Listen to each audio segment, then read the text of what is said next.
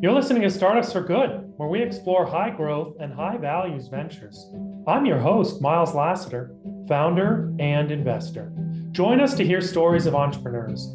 Join us to be inspired, to be a founder, or to work for a startup. Join us to be part of a community that believes startups can be a force for good.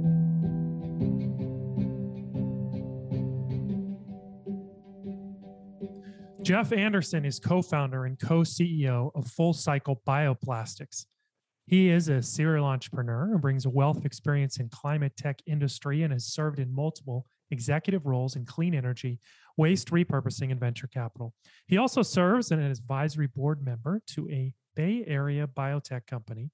Jeff completed his master's thesis on economics and BHA production and is the co-inventor of Full Cycle Technology. We'll talk more about that. His zeal for tackling plastic pollution and food waste makes him a force for change. We talk about his company, Full Cycle Bioplastics, which quadrupled during the pandemic, going from 14 to I think 70 plus employees, $5 million in revenue, and over $15 million in investment capital, with more on the way in discussion now. We cover replacing petroleum-based plastics, funding R&D when you have no money, how to make money while saving the world, how to come back strong after leaving the company you started, and successfully working with family. It's a great show. Stay tuned. Before we dive into today's episode, I wanted to share with you another podcast I think you'll enjoy. I love being inspired by stories of extraordinary mission-driven founders. So that's why I think you'll really enjoy listening to Evolve, hosted by Brandon Stover. Brandon asks thought-provoking questions to unlock the wisdom of social entrepreneurs. And you get to hear guests like Madison Campbell and David Katz and a whole roster of amazing entrepreneurs who are solving the world's greatest challenges. So when he suggested we share each other's podcasts with our listeners, I was happy to do it.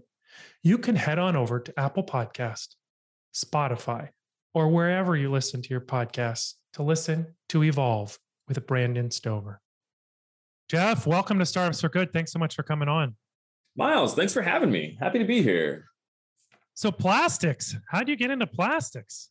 Oh man, I got into bio much before I got into plastics. I did a lot of green engineering and a lot of fun stuff in that sense, which was basically getting bacteria to turn low value things into high value things. And it turned out that there was this really cool biopolymer that really is just a microbe fat molecule that they found in a biological wastewater treatment back in the 80s that it put me into plastics. I was not a plastics guy before that. I was just a bio guy.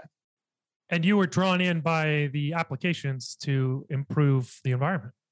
Oh, absolutely. Yeah. So effectively, I was doing lots of engineering out in the world. I was building anaerobic digestion facilities and things like that. And after I'd finished my master's degree in environmental engineering, basically bio stuff, I was living by the beach down in San Diego. And I was body surfing every day. I was building projects all over the place, so I could basically work from anywhere because I couldn't be at any of the projects all the time anyway. And I kept on getting hit in the face by plastic pollution, just floating in the waves down in San Diego, which was not ideal at all. And, it's one thing to get hit in the face by seaweed. You sort of understand it. It's got a bit of a slime to it, but it's a little different to get hit in the face by a plastic bag, especially once it's also got a bit of a slime to it. It feels a special kind of toxic. And so I actually just decided to start applying what I had seen in engineering to that. So, I had found out that this biopolymer could be made in academia and in school. And then I just decided to actually go after it and actually start solving big problems with my engineering degree rather than just building things that already existed. So I wanted to go into R&D and build a business around it. And that was, 9 years ago. Yeah. So take us back to that moment. What was it that made you decide to want to be a founder? I've been building lemonade stands and building rain gutter cleaning businesses before I knew what a founder was. And so I always sort of liked building things. The individual thing I was building didn't matter so much. I mean, I handymanned my way through 2 engineering degrees. So the physical stuff was always fun. The design stuff was always fun. But I've always just had a bit of a strong personality, and it made me an interesting employee. I could do the things, and I'm tactful enough to still execute, but I never really liked it in that sense. And when I was out making my own way and figuring out problems for the first time, that really tickled me. That put me in a good headspace for it. So the moment I knew I wanted to be a founder, I think it was in undergrad. I think it was in undergrad at UC Davis here in California, where I basically took a green engineering class and saw all the things that were possible, like the idea of tunneling through the cost barrier and making a house that treats all its own water and has solar and actually sells power back to the grid. That sort of thing really, really tickled me in a way that it sort of opened my mind to what was possible and then made me want to build things to do it. So I guess it was always a little inherently in me, just from my parents. They both ran small businesses. And then it just found its home and a natural fit in actually trying to use engineering to save the world and make money at the same time, because I think the two are very linked. But yeah, it's been an interesting one. So inspiration from your parents, the desire to build things, being a bad employee, and wanting to save the world. And make money. It's a heady brew. It is. It's been, it's led to some interesting moments over the years, and trying to find the balance between those things. When I tell people I want to save the world and make a bunch of money, they sometimes think that those things are at odds. And I actually strongly disagree. Very strongly. I think the world got really jacked up when it became profitable to do that. And I think the way to fix the world is to make it profitable to do that. That tends to spiral things in the right direction and make self-sustaining solutions. I think that is how you change the world, if you can change industry at large to do it. So the two align quite nicely. It allows me to be ambitious and chase my dreams, and as well as just doing something that feels entirely good. And is that about the problem that you choose to solve, or about how you do it? Absolutely both. You really have to understand that solving the problem is certainly the start. That's where you begin. But to do something that truly lasts and scales upward, you have to find a thing that solves the issue and makes money at the same time. So how you do it is tremendously important. Now, for me, I built circular systems. So I found a way to do that, but I don't think that's the only way. That's just the one I did. Using one problem to solve another, often is incredibly useful. I mean, I take food waste and turn it into bioplastic. Food waste is a huge greenhouse gas emitter, and bioplastic is a huge polluter, plastic is a huge polluter. We're replacing plastic with this bioplastic that is entirely benign. So it's a very different thing. But when you use that intelligent design and you use the things that are in place now as issues to solve the other, I find that's very powerful. But to your question directly, it really is about choosing to solve the problems. There's a million ways to actually do it. And then, that's the fun of the entrepreneurship road, is finding that pathway, finding the market fits, finding everything in the middle. And then, of course, developing the tech itself in this sense. When you were early stages, you had the belief that this technology could be developed, but there was still some science risk, even more than tech risk, right? Oh, absolutely. So, the biopolymer I make is called PHA, and it's been around. Again, they found it in the 80s. They found out how to do it. They found out basically how to get bacteria to make it, but they never really were able to do it cost competitively or make it into anything commercial. People have wanted this thing for a long time. So there was fundamental science that said it could be possible. It's not like I invented the polymer. I found a way to actually make it at scale and cheaply from sustainable feedstock. So there was some science risk, but I would say that there was more tech risk than science risk in that sense. Okay. And how did you convince investors that you would be able to get it to work? Oh my goodness. Find out what they want and give it to them. It is an interesting road to build a business like this, especially with no background. So, I have an engineering background, but that was literally all I had. I did not have any entrepreneurial experience other than the occasional lemonade stand and nothing else. What I did was, I was like, okay, how do I get from from 0 to 1 in some senses? Getting money for something that doesn't exist yet is tough, especially if you haven't invented something else that you did that already. So starting from 0 is really finding out who can work on these things that doesn't need money. For me, that was academics. So what I did was I went to academics and I started offering to write grants with them, because that way they could get that fundamental research done and I could get my prototyping money. I pivoted that and found out that there's a lot of groups that actually donate to universities and academics to keep them locally interested. So I actually worked in Fresno. I went from San Diego, which is by the beach and lovely, up to Fresno, which is much more rural and agricultural. It's a little different, because that's where I found some groups that were doing it. I worked with Fresno State University. I found a professor who was willing to work with me and didn't need money. He was happy to write grants with me because they do that. And then he also introduced me to a large industry there that actually likes to fund the university. So he basically, as a philanthropy, those philanthropy dollars are going toward education and basically keeping, educated folks in that area. And so that was a large peach processor in Fresno, California, which had a bunch of food waste and had a need for plastics.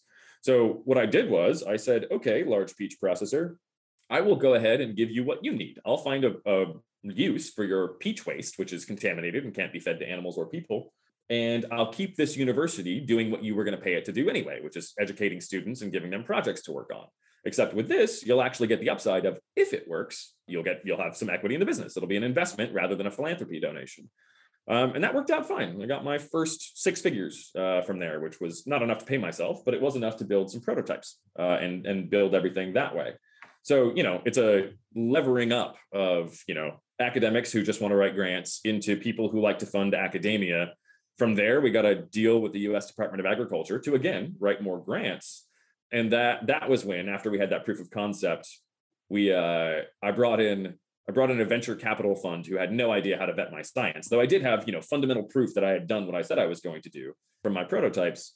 And then I basically leveraged academic, or I guess in this case, government laboratory PhDs in a presentation saying, okay, I'm going to present to the US Department of Agriculture. They're going to bring 13 PhDs in a room and basically decide if they want to work with me and write grants. So I brought a venture capitalist to that room and got the science equivalent of a standing ovation from the PhDs, which was enough technical vetting for the early stage venture to get involved. And this was in 2013, early 14. So there wasn't nearly as much money in the space as there is now. So this was a harder lift in the clean space. And that actually worked. If you can find the way to get the de-risking, to get the funds, to lever up back and forth, you can get there. It just takes time and a lot of understanding what people value and leveraging those different stakeholders to give them what they want and get what you need. Wow. Thank you for walking through that in detail. That is a masterclass right there in how to use the academic environment to do R&D. Thank you for that detail. I'm curious, how do you end up owning the IP afterwards? You negotiate strongly up front. And so, you walk in with your ducks in a row as best you possibly can. With the academics, I was willing to give them things to work on that were outside of what I'll call my core IP. Like, I didn't want them working on exactly what I was doing. I wanted them working on novel things on the peripheral. Still useful, still interesting for academia, but not going to get in my way on actually having something that can be commercialized and actually rolled out without everyone having a stake in it. And so we did it that way. We kept the core IP and we focused their efforts on the other pieces. That was true for both the Fresno State work and also the U.S. Department of Agriculture work, because they're very similar in that sense. And so you kind of focus what they're allowed to work on and you agree on up front those different things. And then you keep your current work and staff on the current investment side, on the stuff that's touched by those. So you basically have to be intentional about the whole thing as you go forward there. And then from there, we worked into industry a little bit more heavily. We worked with a large tech company that I don't think I can say the name of out loud just yet, to build a demonstration facility in Mountain View, California. And we negotiated a similar intellectual property piece there where we kept our core IP, which is really the key there in all of that. So in terms of this initial customer, they were really buying in a big way and making an investment to build a plant, you're saying? Yeah, a demonstration plant. So it was a 10x scale up, which is normal to tech scaling for bio. It was a 10x scale up out of our USDA pilot, basically laboratory pilot, not a benchtop, but a pilot into this 10x scale up. And they were investing in that. But in that, you have to find out, again, this is a very similar thing where you find out what they need, what they want and need, and then you give it to them and ensure you get what you need. So that's a fundamental philosophy of business right there, of course, and it has very different details in every application. But we found out that we could help them take care of all of their organic waste from a certain facility and then create a compost residual that then goes out to farms and then grows more food that they can put back into their operations. And then we can also basically, even if this didn't work, they would have all of their food waste taken care of, and then they would have this moonshot idea of being able to actually make their plastic packaging from the other residual, which is our PHA production. So we basically guaranteed that they would succeed, at least in some bare level of meeting their operational needs. And then we threw on the if this works, obviously you get much, much more. So that's the fundamentals of these things. If it's only a shot in the dark and you're not offering value the whole way through, it's a much harder sell. And that's the way you transition to industry, in my mind. You have to find out what they value and then give it to them. They needed a use for their food waste, a best use. And have a downside scenario that is not that painful. Exactly. Maximize the upside and limit the risk. I realize that's a fairly generic thing to say, but the way that you apply it means everything. And how's it gone, this pilot? Oh, it's going incredibly well. There will be announcements here soon for that partner and others over the next while here. But yeah, we've basically built out our entire demonstration facility in early 2020, late 2019, early 2020. And we are going to commercial scale now. So we're in the process of buying a brewery, which during the coronavirus pandemic shut down as a keg business and shut down, most keg production because all the bars were closed and all of the parties were off. And so we ended up buying a brewery to do another 10x scale up out of our laboratory. And then we're going to commercial scale now. So we're continuing to work with this partner as well as others toward building these commercial scale facilities. But the way a tech business grows like this is once you're taking all the risk of technology off the table, meaning that once you're at commercial scale and you've validated for all the world to see and all the investors to see that the costs make sense, that the quality makes sense, that everything is what it needs to be, then your tech business is ready to roll out in a big way. So we are bordering that at this point. We have lots of big work done with all the big partners that are going to buy our PHA. And we have, as well as the tech company I mentioned earlier, and we're rolling out commercial facilities all over the place. So we're going to be building one in New Zealand under a license agreement. We're going to be building one in the Bay Area here with some of the local municipalities, as well as potentially this tech partner and some others. And then all the big food companies love us, which is kind of fun because we can turn their food waste into their food packaging, which is a unique circular economy model to us. So they'll be getting involved as well, which is great. So things are going well. Once you get those demonstration pieces, you can sort of continue to add on and continue to raise money at better valuations. And it's that upward spiral that everyone loves to see.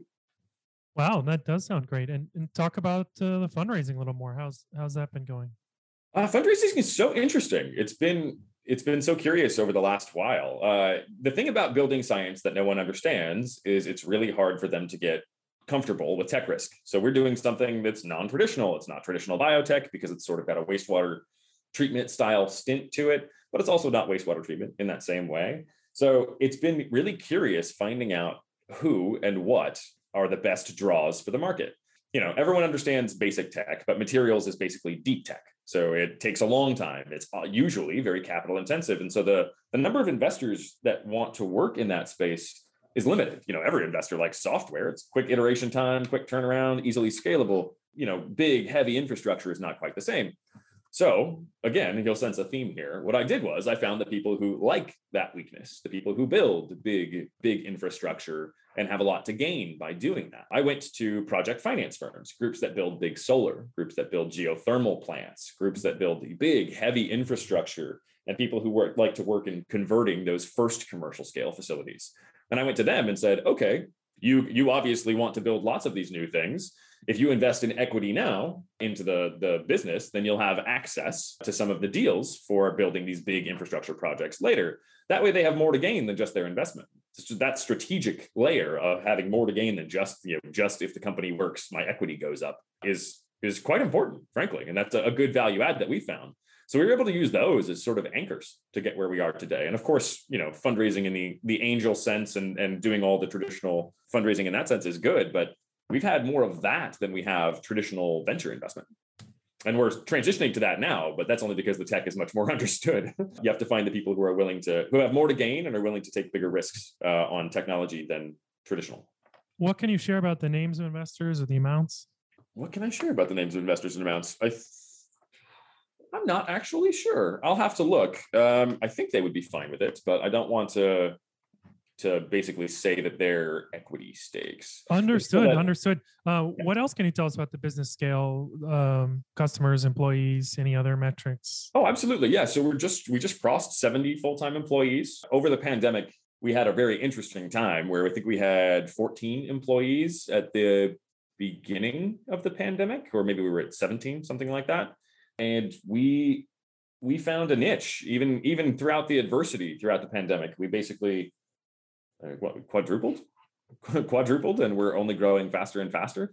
Once our demonstration facility came online, we basically just started staffing up like crazy, and we were able to take significant more investment. So we're doing our Series A now, which is hilarious that we founded this in 2014. So 7 years in, we're doing our Series A. But we've raised 15 million to date, 70 employees, about 5 million in revenue to date, and moving up from there. And we have contracts with many of the big food companies. We're working in fashion as well, making a polyester replacement for fashion. So making fibers for clothes and things like that. We're getting into 3D printing, cosmetics. PHA, the biopolymer that we make, can be used to replace polypropylene, polyethylene, and polystyrene, which is 70% of the world's $700 billion plastics market. So it's got quite a large number of applications, and it can be used for almost everything. So focus has been really interesting for us. But we have a thriving R&D team that works on application sets, a group that works on operations, a growth team. We're building up and out and getting ready for that commercial transition as we build our first few commercial scale facilities. So the company is, thriving throughout all of this, which is fantastic. Yeah, that's exciting. That's amazingly fast growth in terms of the number of people, and that must be a challenge in and of itself. I'd love to chat about that more. But first, a little bit more about on the product, because you were talking about replacing 70% of the usages. Don't just listen, get engaged. I host a giving circle to support startup tech nonprofits. Why do they need support, and why is it hard? Well, think about all of the challenges of a nonprofit startup where only 2% ever make it to more than 10 million in annual budget, and all of the challenges of a tech company in building a team, understanding users, figuring out what to build, and architecting the right product. So why does it matter? Well, think of the established large tech nonprofits that impact your life. Mozilla makes Firefox and other important internet infrastructure. Wikipedia collects and distributes knowledge. Code for America makes our government work better. Code.org and Khan Academy teaches us all. In healthcare, Medic Mobile powers Living Goods and other local community healthcare workers. So, go to startupsforgood.com and click on Giving Circle to find out more. I'm wondering, do customers have to change their tooling or otherwise use it any differently? Or can they just plug in this new polymer and away they go? Great question. So for us, we make key grades of PHA, of this bioplastic, and it can, we're basically, you make the resin, then you mix it with stuff to make a compound. That compound can then go through one of the machines. And so every machine has different things in different pieces. There's extrusion, there's blow molding, there's thermoforming, and there's all sorts of different ways to make plastic products out of this resin. And so what we do is we make these grades that are as close to a drop-in replacement as you can get. So petroleum plastics generally have higher melting temperatures than bioplastics, like the biopolymer that we make. And so you are able to use the same exact machine, but you do have to change the temperature setting on it, which is not a large adjustment. We basically provide all that information on the package with the resin in that sense to let them do those things. But it is effectively a drop-in replacement through existing manufacturing infrastructure. Which is great, because sometimes you hear this argument that we're going to have to keep petroleum around for plastics, if nothing else. And you are making sure that's not true. Oh, absolutely. And we're, of course, not the only ones working on biopolymers and replacing that petroleum plastic. But yeah, we are absolutely making sure that's not true. We can put all of that infrastructure to work doing basically amazing carbon sequestration for polymer work, making a truly carbon negative product out of what was petroleum-based plastics applications. So, I mean, it's pretty fantastic. We're very happy with where this has gone, and we are absolutely trying to replace petroleum. But giving the people who actually currently do that manufacturing a new material to work with allows all those same applications and use cases to still be in place. Getting people to change their behavior, and rather than just changing the technology that we use, is hard to do. It's essential, and education is a huge piece of that. But if you can actually change the technology to allow for a drop-in replacement, you can keep people doing all the useful things that they do. Plastics are very useful. They're also toxic, but we didn't know that going in. So I don't blame people for building these plastic materials, but now we can do better. That's the whole point. You can have those same use cases and those same applications without all the harm. That's the end goal. How is the end user cost trending right now? The end user cost is trending down effectively. So we are, all bioplastics are generally more expensive than petroleum-based plastics. That has been the case over time for everything. And not just that, but they usually have worse characteristics. PHA, the plastic that we make, is not actually, or the bioplastic we make, is not actually, I mean, we're not the first ones to do it. There's large PHA producers on the market now, but they have a very tiny percentage of the market share for plastics because of that cost issue. That being said, as we get to scale, because we have a low to often negative cost feedstock, meaning we get paid to take the organic waste that goes into our system because people are paying to get rid of it right now. And because we have a low operating cost system in the middle of that, we actually expect that we'll be able to go from, at our first facility, competing directly on cost with the other PHA producers who do it very differently and have, use canola oil as feedstock, which is $700 a ton. We expect to go from directly competing on cost with them to directly competing on cost with petroleum-based plastics as we move forward. Our mature commercial facilities, with the economies of scale that comes from any large materials outfit as it's scaled up, we expect to be producing at less than 60 cents per pound, which is the cost of the cheaper petroleum-based plastics now. That's revolutionary in the market. And that's because we're using this problem style feedstock, which is people are paying to get rid of, that organic waste. It really does move the needle in a big way. And that is how you intelligently design a new system to be disruptive, or at least how we. Yeah, that's very exciting. That growth that you talked about, quadrupling the staff, that sounds like a lot to manage. And I notice your title is not just co-founder, but also co-CEO. I'm curious to hear your thoughts on managing the team. Oh, absolutely. Growing pains are an interesting thing that you will experience throughout. And I have seen several things I didn't really expect in growing the team. I expected growing pains and I expected to find things I didn't know, but it's a really interesting thing in startup life. And this is, irrelevant. It's not specific to us, but it happened to us. It's a really interesting thing in finding the people that are really good at early stage startups, the people who are multifaceted, like to wear lots of hats, don't necessarily have deep expertise in anything, but are happy to dive in and figure it out. Those people, you have to prep them for transition to a much broader business that can afford talent who's done it a million times. And so as you scale a business like this, you bring in, subject matter experts in specific things. You now have a finance head who has done project finance. You now have a chief revenue officer who has built and run 1,000-person organizations. You have all these specialists that can help you grow and help the business get exactly what it needs.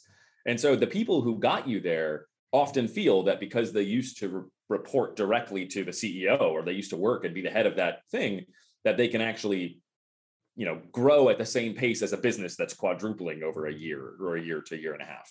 It is a really interesting thing. And we've tried to grow everyone. We've offered all sorts of trainings, coaches, additional education. We've offered everything to do that. But it's really an interesting disconnect in being able to grow early stage employees into mature leaders at the later stage. The skill sets are very, very different. And so it's really interesting to see that. And I have good friends who ended up leaving my business on good terms, of course, but because, they no longer felt like they had the same upward mobility. And that's frustrating. Frankly, I didn't want that. I've never tried to get rid of them in any way, shape, or form. It's just really frustrating for those things. Those are the things that get you that you don't expect. And sometimes it's just a sentimental thing, but it's a little tough. I had an early employee tell me once that this person would not be there. They knew themselves well enough that they liked the early stage. And they said, when this gets above X number of people, I don't remember, it was 50 or 100, I'm going to leave. And I like the early stage and I want the company to be successful. I hope it grows, but I don't want you to be surprised. And I thought it showed a remarkable level of self-understanding and foresight, because that dynamic does play itself out as you've described. Oh, that makes perfect sense. That level of self-awareness is incredible. Kudos to that person and to you for finding and working with them.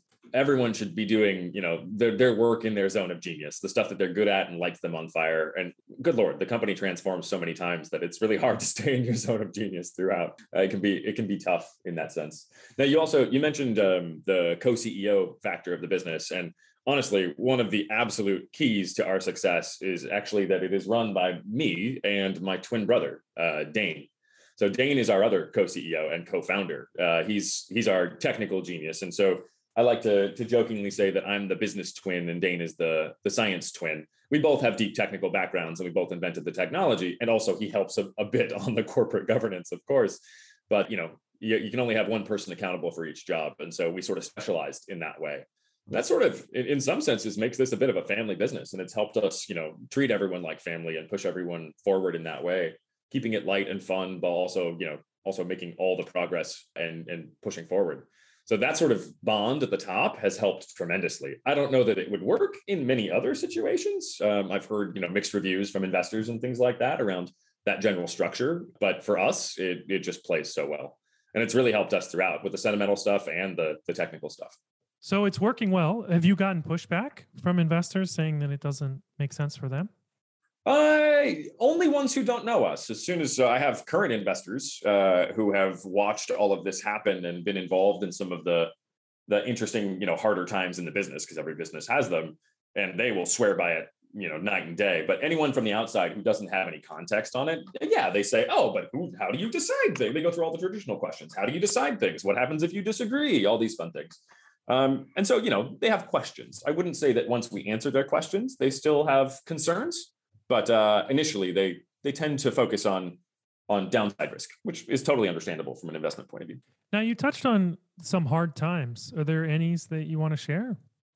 Oh man, yeah. So we brought in some experienced leadership early on at the behest of some of our investors, because I was a 20-something engineer, and so trying to do that.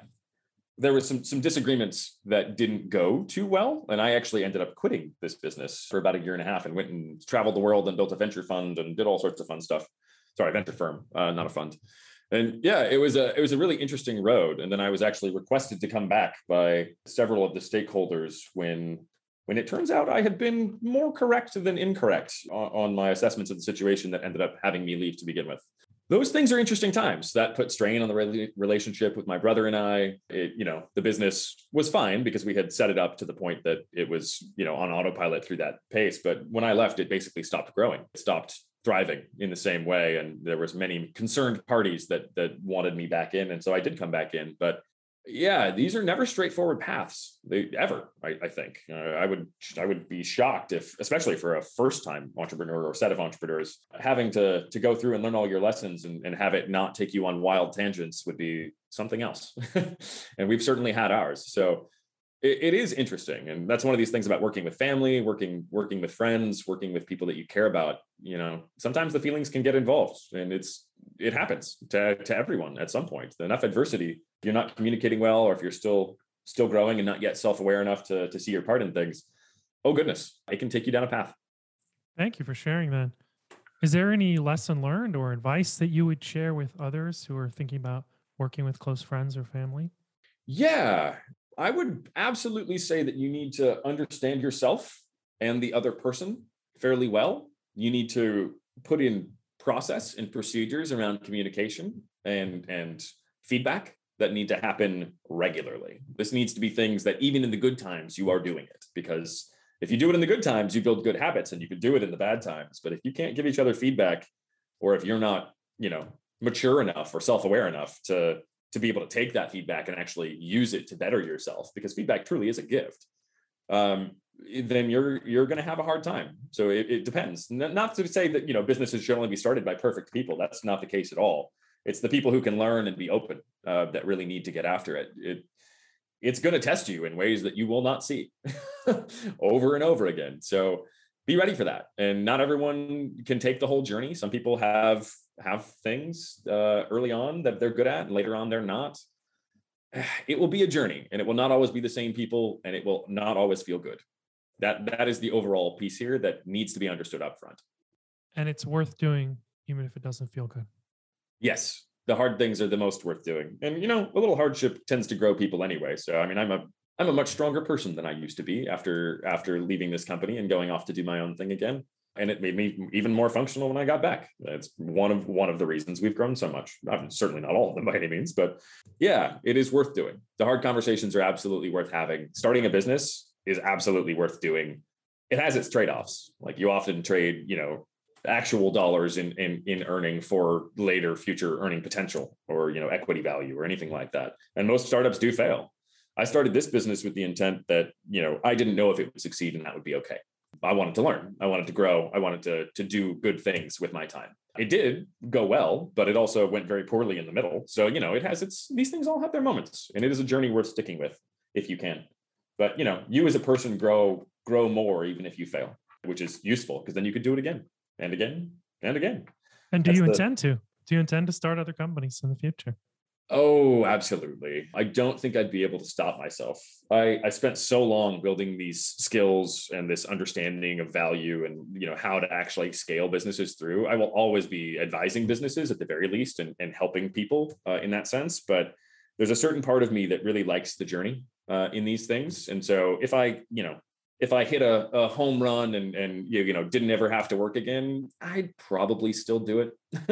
I'd probably still do it because frankly, I love the idea of building technology that saves the world. It is so much fun. It is all the ambition, all of that journey, and it feels good and people cheer you on the whole way through. It is so very rewarding that I will always be involved in that world. And I hope I'm always still founding things, frankly, because that is like being a gladiator in an arena and it is very exciting. And so even if I had the money to throw at things and just fund other people doing it, I would do that, but I would probably still want to be involved myself. Are you still investing? I have put a pause on that actually, just because I have been so focused on this business. 4X growth, I just didn't have time for other projects over the last year and a half. I will be again. I find helping entrepreneurs via investment and helping them do deals and doing things like that, helping them get the things that they don't currently yet know how to do. I find that so satisfying. And that's how I like to invest. I think the investors work for the businesses they invest in. And that was my motto and my philosophy when I was doing investing on that front. I still have my venture partners and all those guys who I wanted to work with over that period. So I will be doing more investing, but I have had to knuckle down and focus to CEO this one all the way through. And how do you balance your time within the business? That's been an evolving process. It began with me just pouring time into everything. I mean, it's over this long, it's been interesting, but over the last couple of years, even going from that 14 to this 70, it was a lot of me being involved in details over and over again throughout every piece of the business, finance, growth, tech, people, all the way through and dealing with everything. And I realized that was never going to scale. And so I started hiring heads of, whether they're VPs, whether they're directors, whether they're C-levels, heads of every function that I could get my hands on, and realizing full well that I could build something that I didn't have to keep my hands on all the time. That would be something that was truly scalable, that I could actually maneuver, and that I could take my eyes up off of the things that were day-to-day operations and start looking for opportunity in the world for the business. Oh my goodness, what a transformation. If you can get eyes up instead of eyes down by actually getting the people who have expertise and specialty in every area, and then of course, still providing oversight. Good Lord, there's always strategic problem solving and strategic oversight to get involved in. But the more that you have capable hands in those roles, the more you can actually be opportunistic out in the market. And that is where some of the true magic comes from in building businesses. It's been, from my take, that's what I've found. And it's been sort of transformational over the last 2 years. Big shout out to my executive team. Yeah, but it's wonderful to have a good team around you. What kind of opportunities have you been able to take advantage of because your eyes out? I built out a whole licensing model and sold our first license. So for this gets into sort of the technical detail, but I'll try and keep it bigger picture. Being able to scale our technology to the world, there's a lot of things that get in the way of that. There's infinite detail and infinite everything. For us, trying to deal with regulating bodies all over the world and building facilities everywhere there is organic waste, which is everywhere there is people, was a monumental and slow-moving task. That's like trying to boil the ocean. So we were able to iterate and find partners to actually act as licensees of our technology, which allows us to basically sort of scale closer. We as a tech company scale closer to a software company in that sense. We sell a package as well as support rather than going and building ourselves. That means, lower margin on a per facility basis, lower revenue on a per facility basis, but the ability to scale out quickly really changed for us in a big way. We'll have multiple groups building facilities for us globally in their home markets where they already have political capital. They already have the ability to pull food waste from landfill, get access to those materials, and then, change the way things are composted to best account for end of life in all of these places. Being able to change the world all at once like that was something we wouldn't have been able to do without being able to get me sort of eyes up, or someone else to actually do that work, but I wouldn't have known to ask them to. So it would have been a different thing. On top of that, just a lot of the big partnerships we have and the big opportunities in facility building and in product applications. Yeah, seeing the big picture, you're saying, and being able to do the big deals. Yeah, absolutely. Well, it depends on what you're good at. My magic is finding opportunity, and again, the reason we got here, which was finding out what people value and giving it to them, and finding out creative ways to do that. That has been my fundamental philosophy all the way through. And if I'm worried about people issues or something technical in the business, I'm not doing that, and that truly is my magic. I think that's a great place to wrap up. Where can people follow you online? Great question. So I personally keep a pretty low social media profile just because I've seen lots of things in those and it gets a little interesting. But Full Cycle specifically, we are at fullcyclebioplastics.com.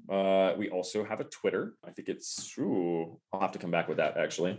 I'll send it over to you afterward. It'll be in the comments of the notes. And then there's a few viral videos of my brother and I from several years ago that were done by Uproxx that got 5 million views or something like that. Those are always good for a laugh and a time capsule, but that's about it. All right, people, if you're looking for a laugh, check out those videos. Thank you so much, Jeff, for coming on. I really appreciate it. Thanks, Miles. Appreciate the time. If you liked what you heard today, be sure to subscribe using your favorite podcast player. And please, give us a rating and review. Reviews really do help others find us. You can follow us on Twitter, and you can follow me on LinkedIn. If you were inspired today and want to join our giving circle, please do so on our website, startupsforgood.com. Thank you.